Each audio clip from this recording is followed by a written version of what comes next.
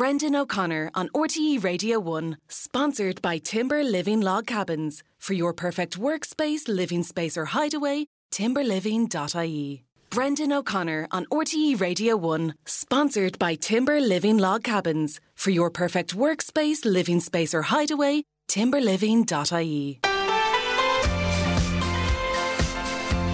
Good morning, you're very welcome to the show. A panel here raring to get going. Let's have a quick look at the front pages of the papers first.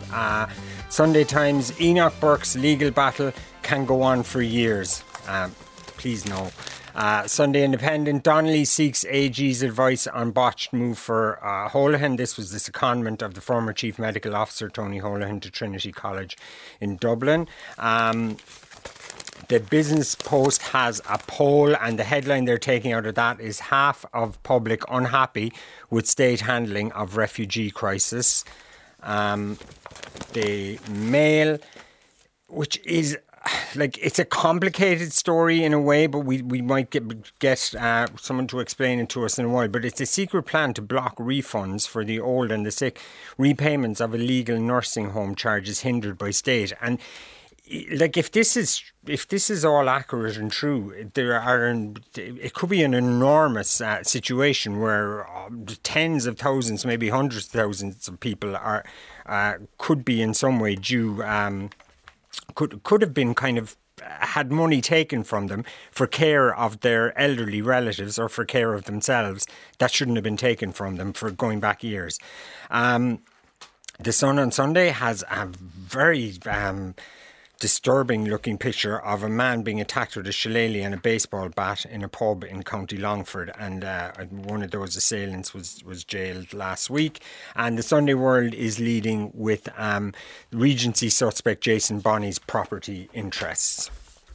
Okay, and to discuss some of those things and more, our panel this morning, Daniel McConnell is the political editor of the Irish Examiner. Uremu Adejimi is a Fianna Fáil councillor in Longford and the former Lord Mayor. Brenda Power is a journalist and barrister. And Ciarán McInverde is the head of the School of Fiúntar in DCU. Good morning, everyone. Good morning. Brenda. Before we get into the meat of that story on the front of the Business Post, Ciarán, would you just tell us about Rodney Edwards' story in the Sunday Independent today about the conditions that some migrants are living in? Yes, there's a very disturbing story by Rodney Edwards in the Independent today, headlined "Vermin, Overcrowding and Nowhere to Wash."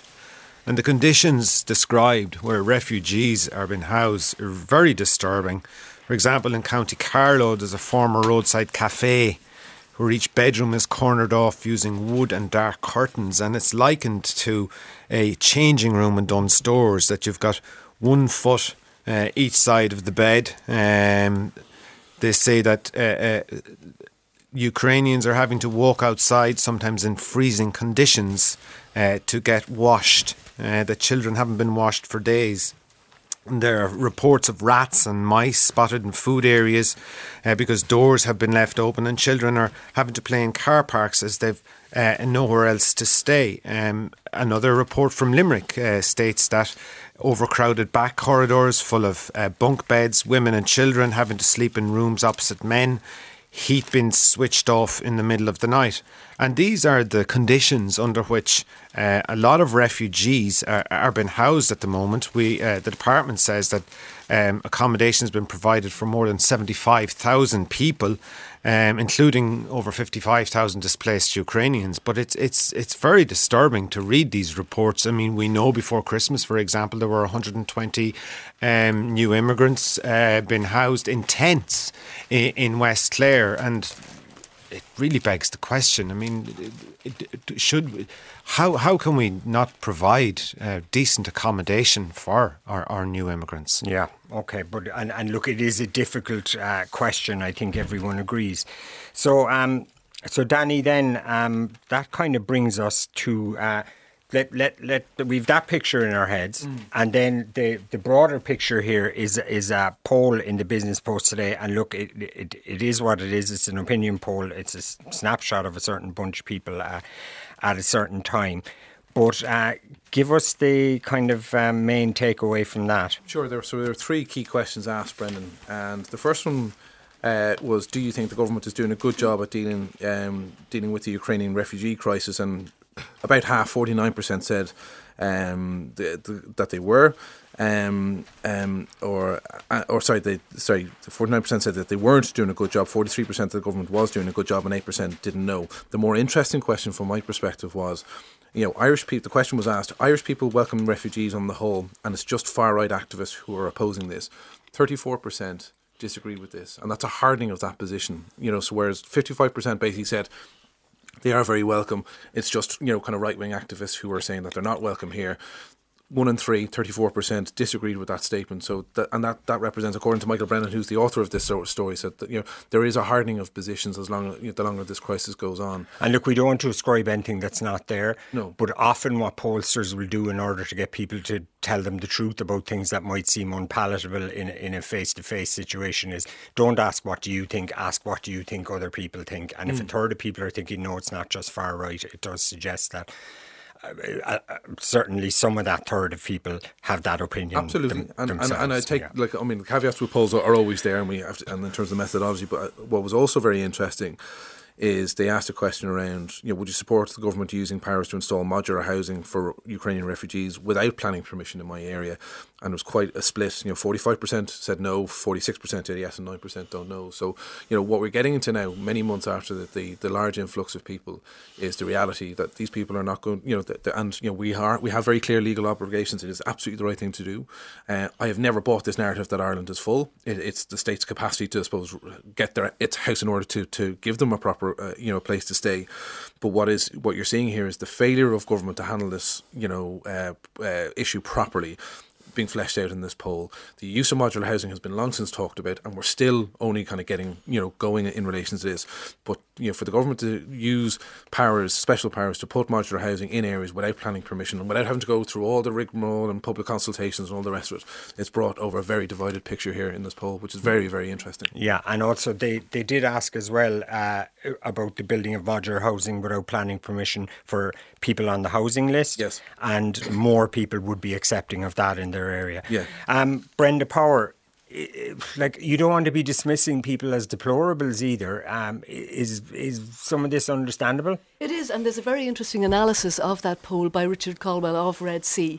And he says, we have traditionally been a very welcoming country, and that's something we've always been very proud of. He said, but there are signs in the poll that this is beginning to change as a result of several factors. Firstly, obviously, Russia's invasion of Ukraine meant a much larger influx of refugees looking for assistance. Secondly, that the British government has got a lot tougher on immigration, and that has pushed people to seek all the alternative options here. And I think if you heard some of the interviews with some of those asylum seekers who are now being basically given a Dunnes Stores voucher and their phone number taken and told, go off and find yourself somewhere to sleep, a number of them said they had come from the UK. So that is clearly a factor. Thirdly, obviously, we're in the middle of a housing crisis, a lack of affordable housing for Irish people. And I think that particular finding in respect of modular housing, which suggests that 63% of people would be quite happy to see modular housing without planning permission provided for those on the housing list, in other words, Irish people, and that there's less enthusiasm to see that housing provided for refugees, even in Ukrainian refugees, for whom there is, I would thought, a great deal of sympathy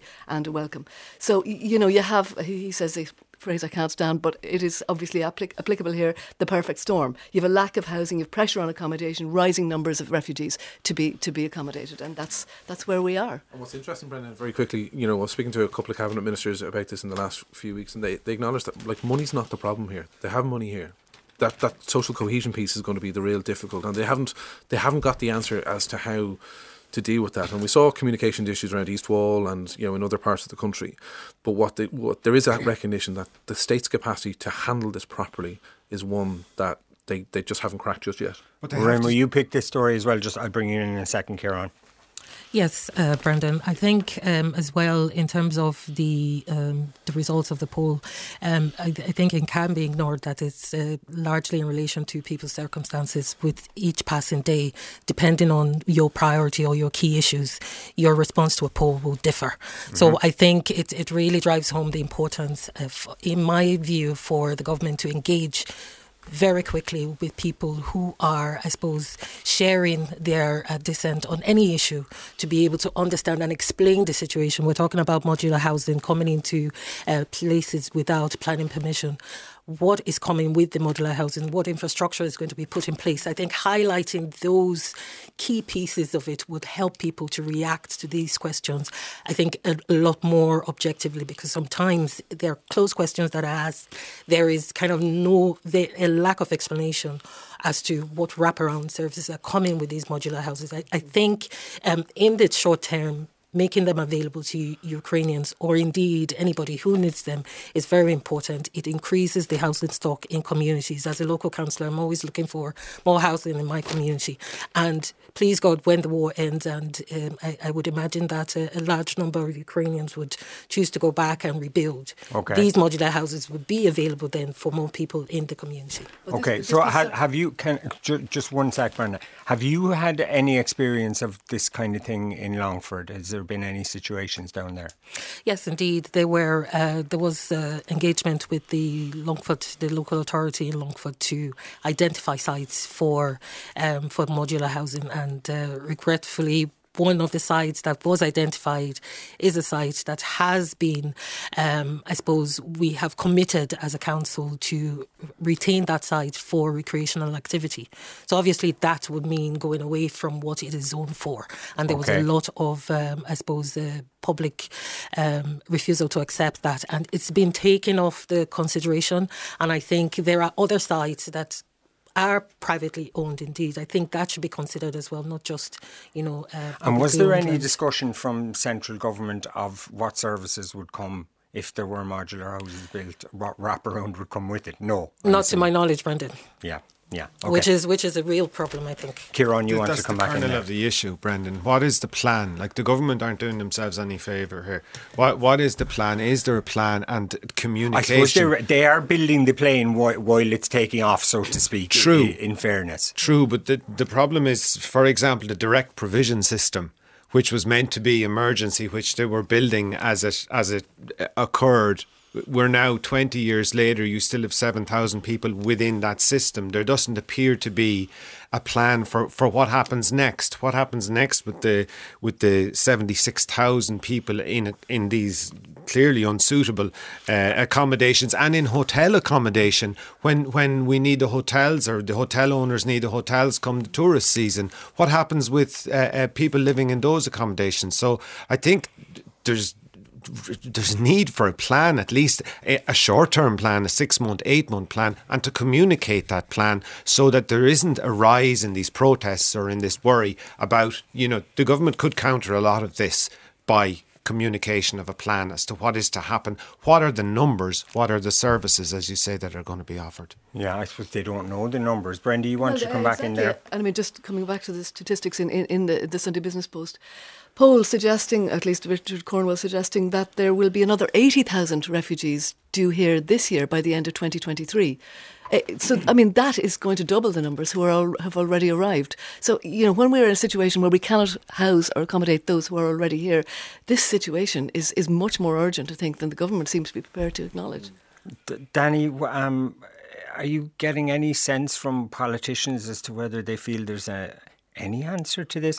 I saw the junior minister who's responsible for Joe O'Brien last night basically saying, look, we know, yes, we know. But all I can say is, he was kind of begging the people that they're engaging with, public and private organisations, I gather, to please, in the negotiations, try and bear in mind that they're desperate here. Yeah, and that desperation, I mean, to Rodney Edwards' piece, I mean, putting people in these sort of situations is clearly a sign of desperation that the state hasn't got enough ready access places to put these people in. The use of tented accommodation in wintertime is not a suitable place to be putting people anyway. I think what you're seeing, there's a recognition at political level that Roderick O'Gorman has an awful lot on his plate, in terms of that he had tailor-made a ministry for himself in terms of direct provision and all the other aspects that he had wanted. But simply he has been... Children, integration and all the rest of it. Disability, which, so there is a sense that, there is too much on his plate, right, and too much responsibility. And it was akin almost to giving Stephen Donnelly responsibility for hotel quarantine in the middle of COVID-19 when he had a health service to run in a certain way. There was too much responsibility being placed on one minister's lap. I think ultimately, Brendan, what you're saying, these are the state's capacity to move quickly and move agile, or move in an agile fashion, is severely limited. It can happen in very specific circumstances. It happened during COVID when we were able to ramp up money, but that was for a very short period of time. When it comes to housing, for some reason, housing was described as an emergency by Alan Kelly 9 years ago when he took over. And we still see these row going on between the Central Department of Housing and local authorities about when and where houses are going to get built. In terms of the state's capacity to deal with this initial or this immediate crisis, the response at the moment essentially is don't come to Ireland anymore, or don't come for the foreseeable future because we have nowhere to put you.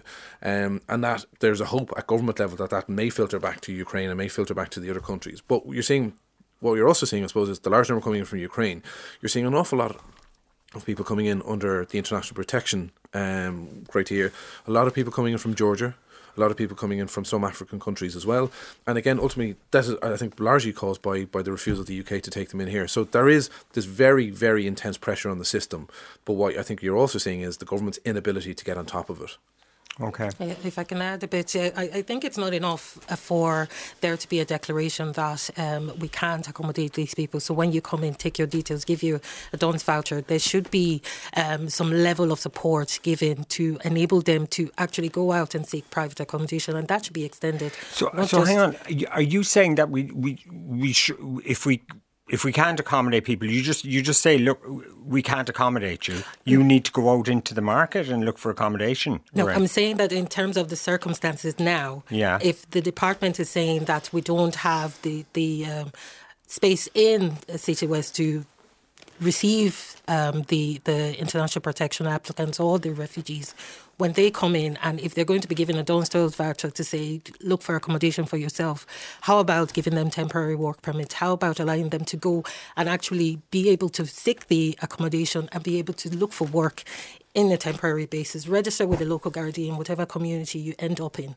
and then be able to support yourself? That would take some of the pressures out, and that should be even done to the people in direct provision centres. It's not fit for purpose, and there is a white paper to end direct provision by 2024. So these are ways that they can actually show the willingness and show the determination to actually end direct provision, allow people to get themselves employed. We have just if I can interrupt you for a second, what I'm also hearing from you though is that you want to maybe have less of a dependency model. That you're saying to you're saying to open up the situation a bit more to allow people to work and everything, but you're also saying that they should go off and stand on their own 2 feet. I am saying that if the department feels that they are constrained in housing these people or giving them those supports initially at the point of entry, then it's not enough to just let them go off and look for somewhere.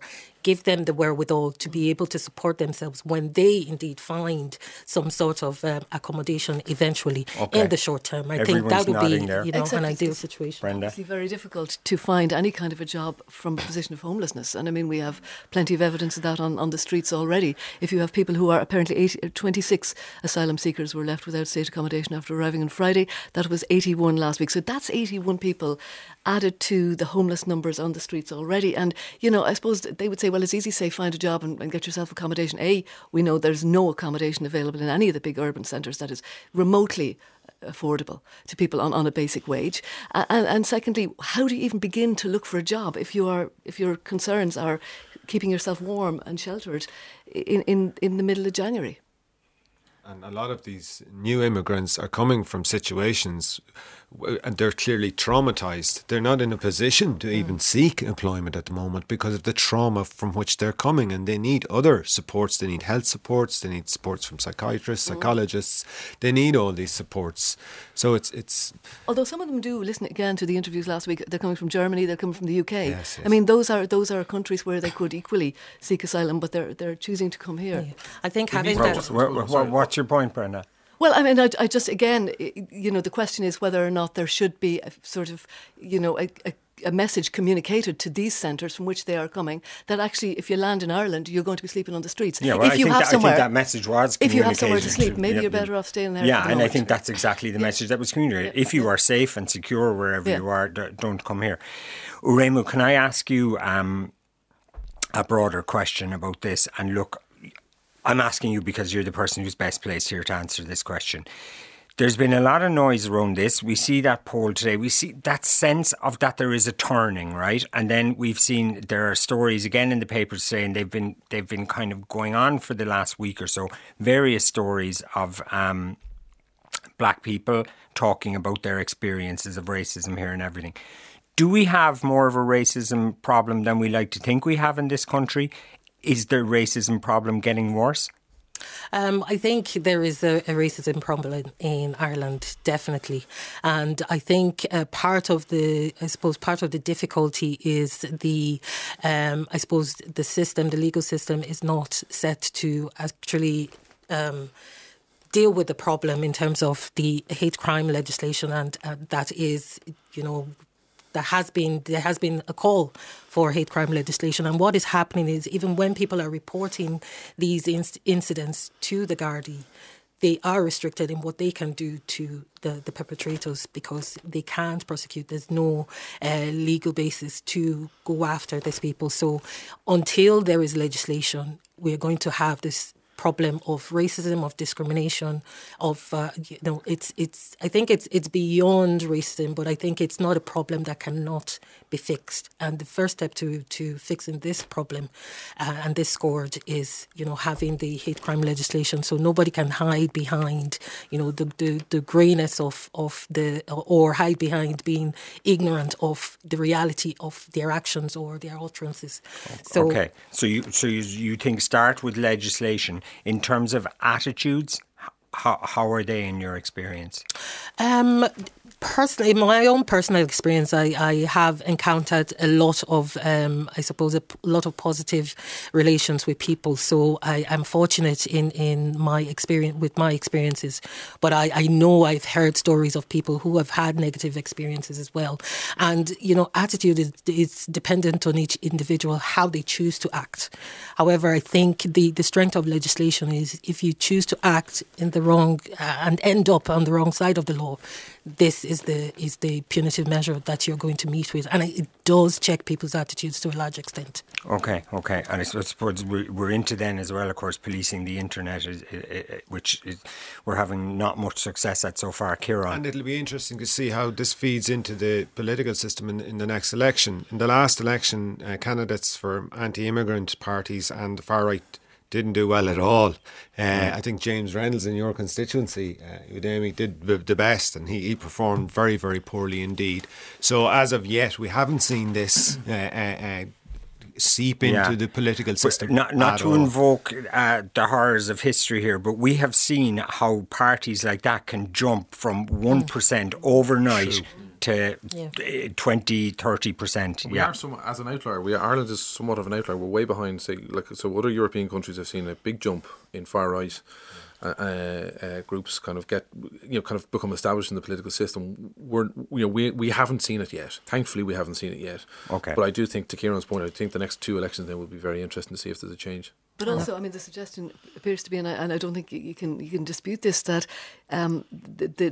the highest level of disagreement with the suggestion that the objection to refugees is only far right and driven by the far right was higher, according to the Sunday Business Post poll, amongst those in society who are more under pressure, those with less income and more deprived areas, the less well educated, and crucially those who plan to vote for Sinn Féin. So in other words, if people feel themselves that they are being disadvantaged by immigrants or refugees, then they're more likely to object to them. That's a no-brainer, I would have thought. Yeah. And again, we're back to being careful about not dismissing people as deplorables or whatever, and back to communication and listening and everything. Okay, now we're going to talk about Enoch Burke. We are not going to have a hop on Enoch Burke. Enoch Burke is not here to defend himself, but there is a lot across the papers today. Will we start, Brenda, with Eilish O'Hanlon has an interesting piece. She has read Enoch Burke's oeuvre. He's written some books that are available on Amazon, apparently, and she's saying dismissing him out of hand is easier than trying to understand him. Yes, I mean, I think this piece definitely takes the Enoch Burke saga forward, because effectively, from what Eilish is saying, the Burkes comprise a sort of 12-person cult or religious religion all to Let's themselves. leave the rest of the family out of it. Yeah, but Okay. I mean, his own beliefs then. Yeah. He is basically almost... he's like Martin Luther nailing his thesis to the door of the Catholic Church, kickstarting the Protestant Reformation. He's attempting to raise a standard against what he sees as the hypocrisy of his fellow Christians. So as you say, he has written a number of books, The Pied Piper, Hedonism and Homosexuality. We've been conditioned to believe that everyone wants acceptance, and dealing with somebody who is quite happy to go to prison and pay sort of indefinite fines for his belief is really difficult to get your head around. So, but basically, his books show a clear affinity with the fire and brimstone Ulster Protestantism of Ian Paisley. He is against, for instance, dancing and singing. So his beliefs are much more complex and far-reaching and maybe totally inconsistent with modern beliefs and liberties than I think anybody has understood up to now, because there has been a perception that this has been a very straightforward dispute with the school, but actually what's driving it and what's underpinning it takes much more figuring out and drilling down into. Yeah, okay. So it's just impossible to deal with somebody, and I think somebody else is making that point, when there are no sanctions that would prevent them from persisting in their beliefs. And of course history is littered with people that we have admired for being prepared to go to prison, go to jail and suffer the ultimate sanction for what they believed in. But that's fine once you admire what they believe in. In this case, there's very little support for Enoch Burke's convictions. Yeah, Kieran. It's very, very deeply held beliefs. I do have a certain amount of empathy for him. Like, he's been ridiculed and pilloried and with his chaotic tilting against the windmills of modern society. He spent 108 days in Mountjoy and willing to spend probably more. So I do have certain empathy for him. And he's got such deeply held principles. But we have to have empathy for I agree. everyone here now. And that he cannot exist in this modern society. But I agree with you. My heart goes out to the principal and students of that school. I mean, this is unacceptable. He cannot. And that particular student who feels at the centre of all this and everything. It's reprehensible. I really feel for the principal of that school and for the students of that school. And, he needs to get out of their way, is to let them have, their life, to get on with their life, and for him to stop intruding on their life. Because it's not acceptable. The court did suggest there was a certain amount of sympathy for his position in respect of his suspension and dismissal. But you can't expect the court to vindicate your rights on the one hand, while on the other hand saying, well, I don't accept those parts of your judgments that don't suit me. No, he can't. So the way he chose to go about it maybe is a bit questionable.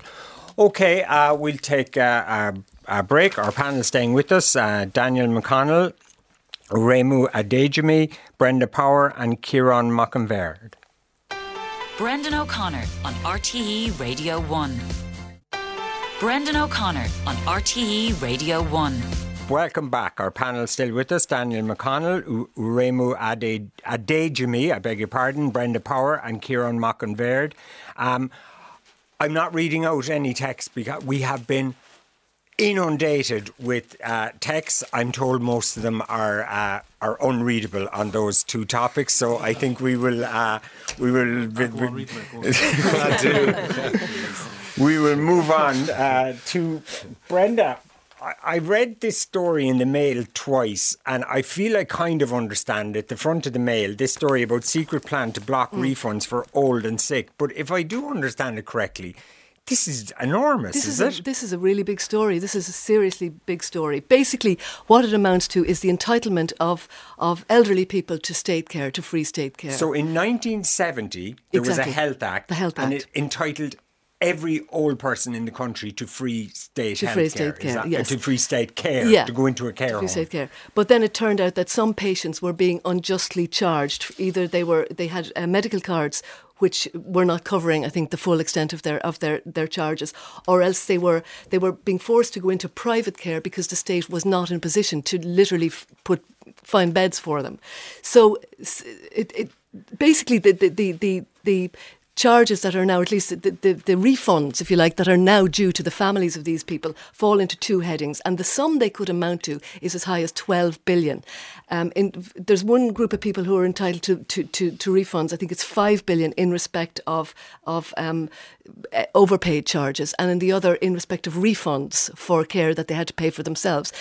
And the state way effectively this was dealt with, was just to fight them. But what's happening is apparently and, this and is to keep it quiet. to keep it quiet. But what the Mail is saying is that there is a strategy that has been agreed by successive governments to take a particular legal approach to this, which is to fight them, each and every one, until you get to the discovery phase of the litigation, at which point the state would have to hand over the documents which prove that these people have a claim, and then to settle as quietly as possible with them, and to basically wait these people out. And the sum involved is as much as 12 billion. In 2005, the Supreme Court ruled that people who had paid unlawful charges or their descendants were entitled to recover this money. That's a Supreme Court judgment from 2006. Daniel, are people aware of this story rumbling along there, or is this new? Or Well, I think the detail what Michael O'Farrell has here today is new. What's not new, and in fairness to Michael O'Farrell, he doesn't get these sort of things wrong. In fairness to him, he's a brilliant reporter. What is not new, to my mind, is the strategy from the Department of Health. Look at what they did to cervical check. Look at what they've done to other people who have found themselves, wrongly treated by the state. They have fought them tooth and nail at every point. As is their job to try and save state money where they can, we should say. But I think, Brendan, in fairness, there's also a way of, there's a moral obligation on the state to treat the people it has failed properly, and it has failed to do so in this case. What you look at the language here is, keep this under wraps. Yeah. Don't tell anybody. Like as Brenda said, sweat them. So this language is in official state documents. Let me read. So there's a document here from a 2011 document. The fear is that if the details of the cases, the legal strategy and settlements were to gain public profile, it would spark a large number of claims. It is therefore important that this litigation is handled with extreme care, discretion and confidentiality. So is there a chance that this now gains legs and turns into a massive scandal? I would have thought so. Okay. And I would have thought so in terms of the fact that what you have here is a clear slam dunk in terms of that the failure of the state or the actions of the state have been found out. They're having to kind of settle with people who are determined enough to bring it to a certain point. There are others who either don't have the financial resources or are not well enough to take this case on, and they're the ones ultimately that the state are saying, well, we'll just sweat you out and let you kind of fall away. If their descendants are equally entitled to claim, as that Supreme Court judgment suggests, then that might not be a strategy that will work. Now, particularly that this has come to light, and just to continue that quote that you read out, Danny, the liability to which the state could potentially be exposed would be if the case were lost. You see, they don't want to go to court and lose a case, because in that case the adverse precedent would be very substantial indeed. So and there are heartbreaking. This came to the Mail from a protected disclosure by a Department of Health whistleblower called Shane Corr, and it includes some really heartbreaking letters. This one from a 1989 letter from a pensioner who was left with £28 a week to live on after funding his wife's nursing home care. He said, I have to pay £65 a week was what he was paying. He said, out of the 28 I have left to live on, I have to feed and clothe myself, pay bills, and also buy essentials for my wife, and sometimes a few luxury items like diabetic orange and sweets. These people were left in penury because of this strategy. Okay, so we'll see how that plays out over the next while. Okay, listen, we're not going to spend too long on SIPO and election expenses and everything, but you did pick out some stories there. Uremo, you picked Maeve Sheehan's story in the Sunday Independent. SIPO secures one conviction out of 24 cases of rule breaking. Yes, Brendan, I think it doesn't instill a lot of confidence, to be honest, if there is such, I suppose, I don't know if it's, again, goes back to legislation. What are the punitive measures? That is the way you can really draw a line. And I suppose get well, rid there of the seems to be noise nothing between either do nothing or else a person resigns, but there isn't much in between, is there, by way of sanctions? Absolutely, and it can't just be handled on a case-by-case basis. I think it's best to have the set punitive measures. If this happens, this is the consequence, and everybody is aware of it. Have you had to fill out SIPO forms, election expenses stuff, and everything? What's your experience of how the system works? It's kind of it's very hard to. It is indeed difficult to navigate, and you're half the time having to ask and look for guidance, and to ensure obviously that you don't end up on the wrong side of your requirements. And does your party have a system for, say, candidates locally, like, to help them do these things? Not to my knowledge, Brendan. So you get the forms by the local authorities. You get reminders and you get guidelines on how to fill the forms, and it's up to each individual, if you need support or if you need anything explained, to seek that explanation either from your colleagues or from the local authorities. So it can be difficult, especially if there's changes to the guidelines or changes to the circulars. It's up to each individual to make sure. There are obviously sessions where there's changes. They roll out training sessions for councillors and go through the changes in the document. But by and large, you are expected to get your house in order and make inquiries if you're unsure. By the sounds of that, Danny, what Lorraine was saying there must be local candidates all over the country, like, who have their affairs in a right mess as regards stuff. Not just at local level. Yeah, I know, but I'm just saying that's just one layer of it. Like, yeah, I think it cuts to the point, right? So SIPO produce an annual report, and at the back of their annual report, they will list a number of recommendations that they have asked for government to give them more powers and all the rest of it. Some of those recommendations go back to 2001, 2002. So, like, successive governments have failed to take on the recommendations of SIPO, i.e., like, they can't investigate or instigate their own complaints. They have to wait for someone to complain. That is ridiculous in this day. What we saw around the Robert Troy incident in particular was that, it's a snapshot in time, like an audit almost. But if you have your houses in order on those days of audit, you're fine. Yeah. But nothing you in could between. be an international arms dealer in between, as long as you turn it around fast. As long as you turn around and your audit is fine. Also, as well, I think what you saw in relation to the Paschal Donoghue affair. I mean, like, I think there was a collective running away with ourselves to a certain degree. We got, ourselves caught up over a very, very small amount of money. When you say ourselves now, are you pointing the finger at the media for? Well, as someone, like, I was one of those people who had a story on the Saturday before his statement. A story's a story. A story's a story. Yeah. But, like, it was the reaction to it. And I think it's now what's fascinating is that, because we're now all looking at the expenses complaints or expenses returns of every politician now, how the worm is almost turned on Sinn Féin now and its own sort of failures to properly account to SIPO, and it's having to kind of go back on its 2020 forms repeatedly now. I think it's up to 4 times they've had to go back on their forms.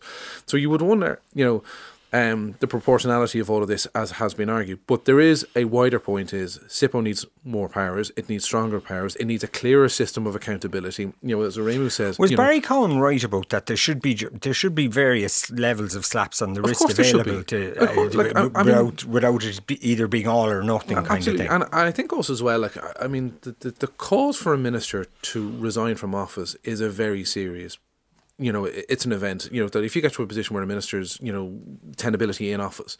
So it shouldn't be over every small thing. It shouldn't be over every small matter. Was the Paschal Donoghue event a matter of resignation? I'm of the view it wasn't. What was noticeable, there was very few opposition TDs in the Dáil chamber on the day that he was questioned. Like Joan Collins didn't even take up her speaking slot. Sinn Féin, walked out en masse after their speaking slots were finished. So, like, the heat had gone out of it. But, it still dominated the political agenda for almost 2 weeks when we have much more serious matters to be talking about. Yeah, Kieran? Yeah, I think it's actually... It's disappointing that SIPO has such little power, such little It's described in Maeve Sheehan's piece, yes, over its lack of teeth, and that's the way politicians want it, and that's the way it is. But it doesn't give us any confidence in the political system whatsoever. And the politicians seem to be thumbing their nose at us. I mean, in Hugh O'Connell's piece below it, he says, Damien English got a round of applause when he came back to the Fine Gael party. So, what's that message given to us, the voters? Yeah, Brenda. I was going to say, to the layperson, the idea that all you have to do when the supposed watchdog finds that you have, for instance, in Sinn Féin's case, made multiple errors, accounting errors, that all you have to do is amend the record. Imagine going to the revenue with that particular excuse when you've been found to have made accounting errors on your tax returns, and they go, that's fine, just change it. There doesn't seem to be any consequences. When Robert Troy's case emerged last August, I think something like 7 other Oireachtas members came out and amended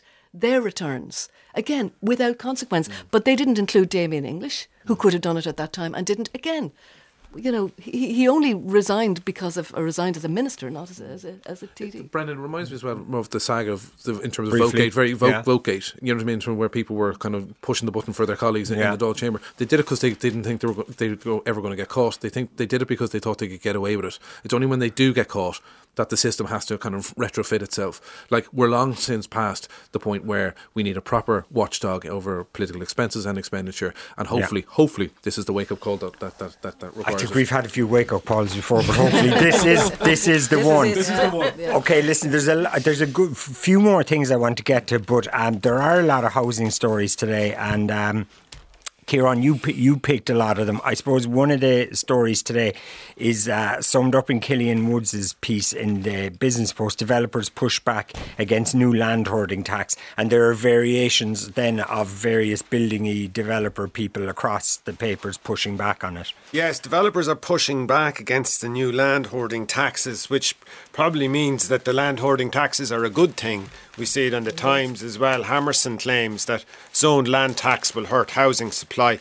I mean, in a week that we got relatively good news that there were 30,000 units, as they call them, or homes completed, we also got the equally bad news that homelessness is up 10%. There's over 11,000 people now in emergency accommodation in the state, over 3,000 of them children. And when you think that we are one of the richest countries in the world, it's shocking to have such a level of homelessness. And looking across the various papers, the various stories, I mean, we've all these schemes. We've the Land Development Agency, the Housing Commission. We've so many agencies dealing with homelessness.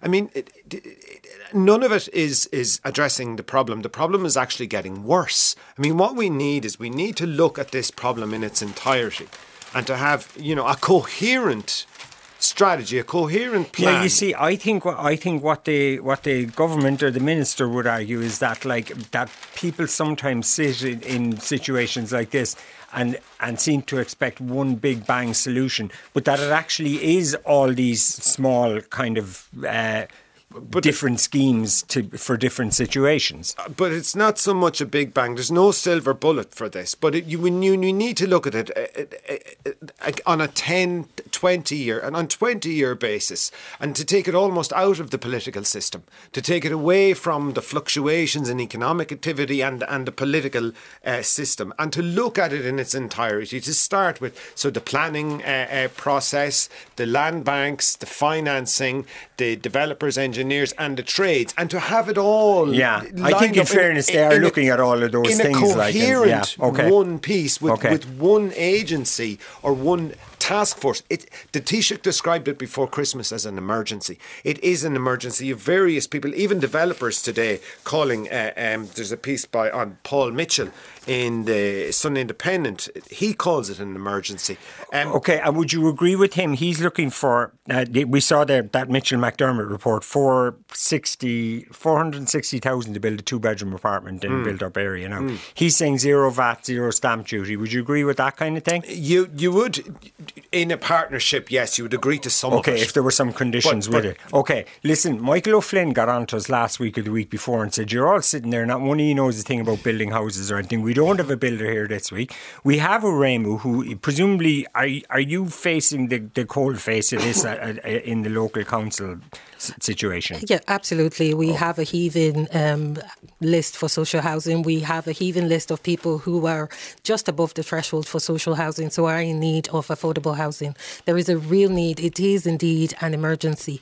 And have you any answers you could offer from your experience? I think this tax is heading in the right direction. If you look at the stories you're talking about, property speculation, people having planning permission approved and not proceeding to build for whatever reason. No, equally, they will say, I see Conor O'Connell from the Construction Industry Federation saying, A, a lot of that land is not serviced and that's why there's a delay in building. And B, he's saying that a lot of them are apartment permissions that just aren't viable at the moment.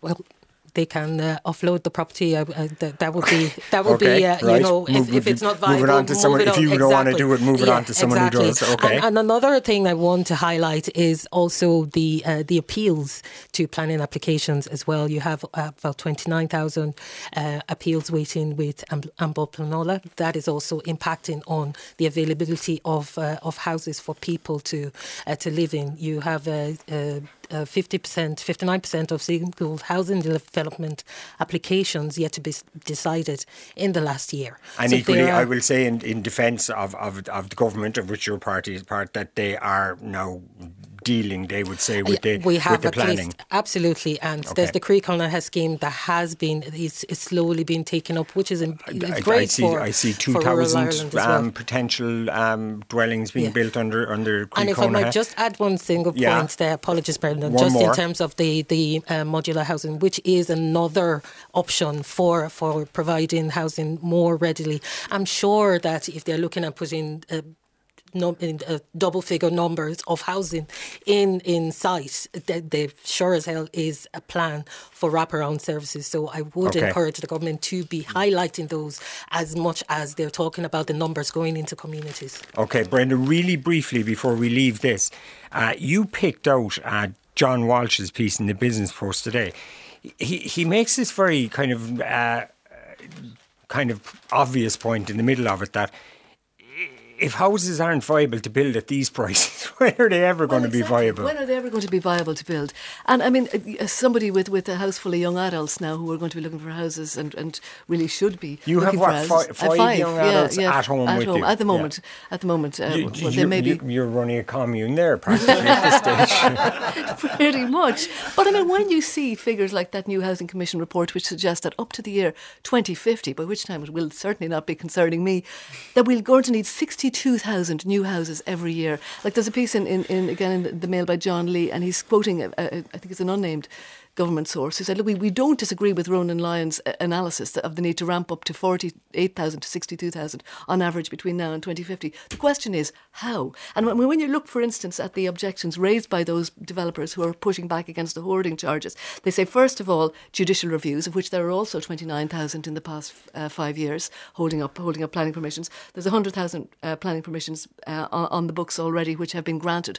And that's what prompts the suspicions of hoarding, but also the infrastructure, obviously, thread judicial reviews, infrastructure.